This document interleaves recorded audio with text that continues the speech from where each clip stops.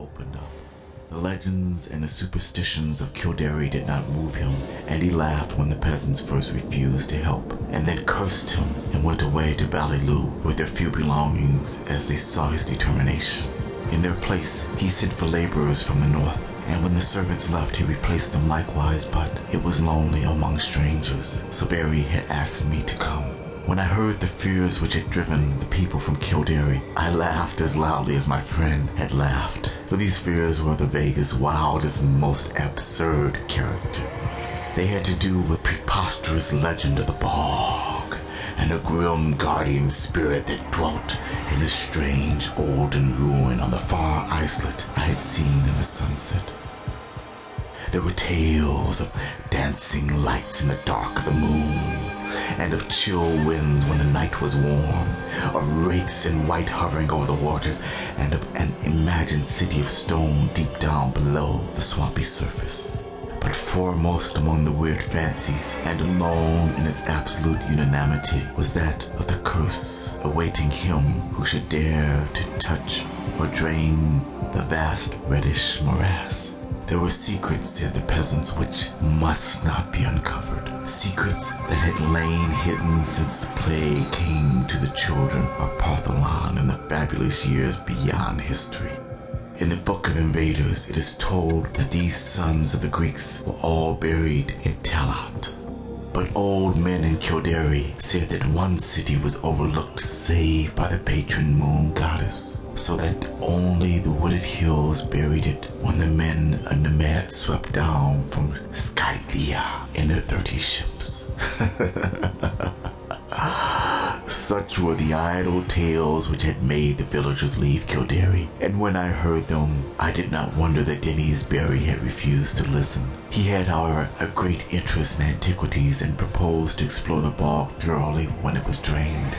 The white ruins on the islet he had often visited, but though their age was plainly great, and their contour very little like that of most ruins in Ireland, they were too dilapidated to tell the days of their glory. Now the work of drainage was ready to begin, and the laborers from the north were soon to strip the forbidden bog of its green moss and red heather, and kill the tiny shell-paved streamlets and quiet blue pools fringed with rushes.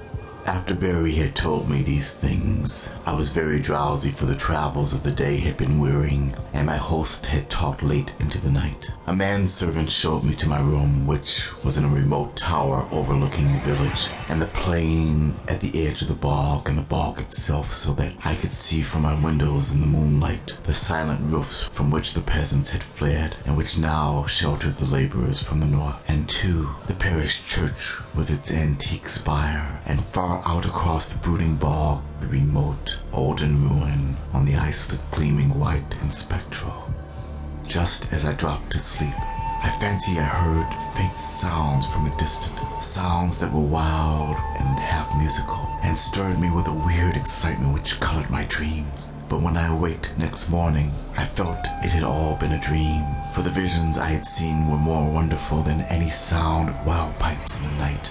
Influenced by the legends that Barry had related, my mind had in slumber hovered around a stately city in a green valley where marble streets and statues, pillars and temples, carvings and inscriptions all spoke in certain tones the glory that was Greece. When I told this to Barry, we had both laughed, but I laughed the louder because he was perplexed about his laborers from the north. For the 6th time they had all overslept, waking very slowly and dazedly, and acting as if they had not rested, although they were known to have gone early to bed the night before. That morning and afternoon I wandered alone through the sun-gilded village, and talked now and then with idle laborers, for Barry was busy with the final plans for beginning his work of drainage.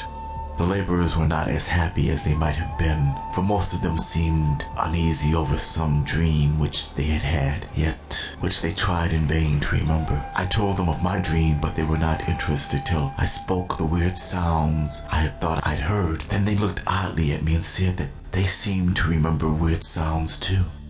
In the evening, Barry dined with me and announced that he would begin the drainage in 2 days. I was glad, for although I disliked to see the moss and the heather and the little streams and lakes depart, I had a growing wish to discern the ancient secrets, the deep matted peace.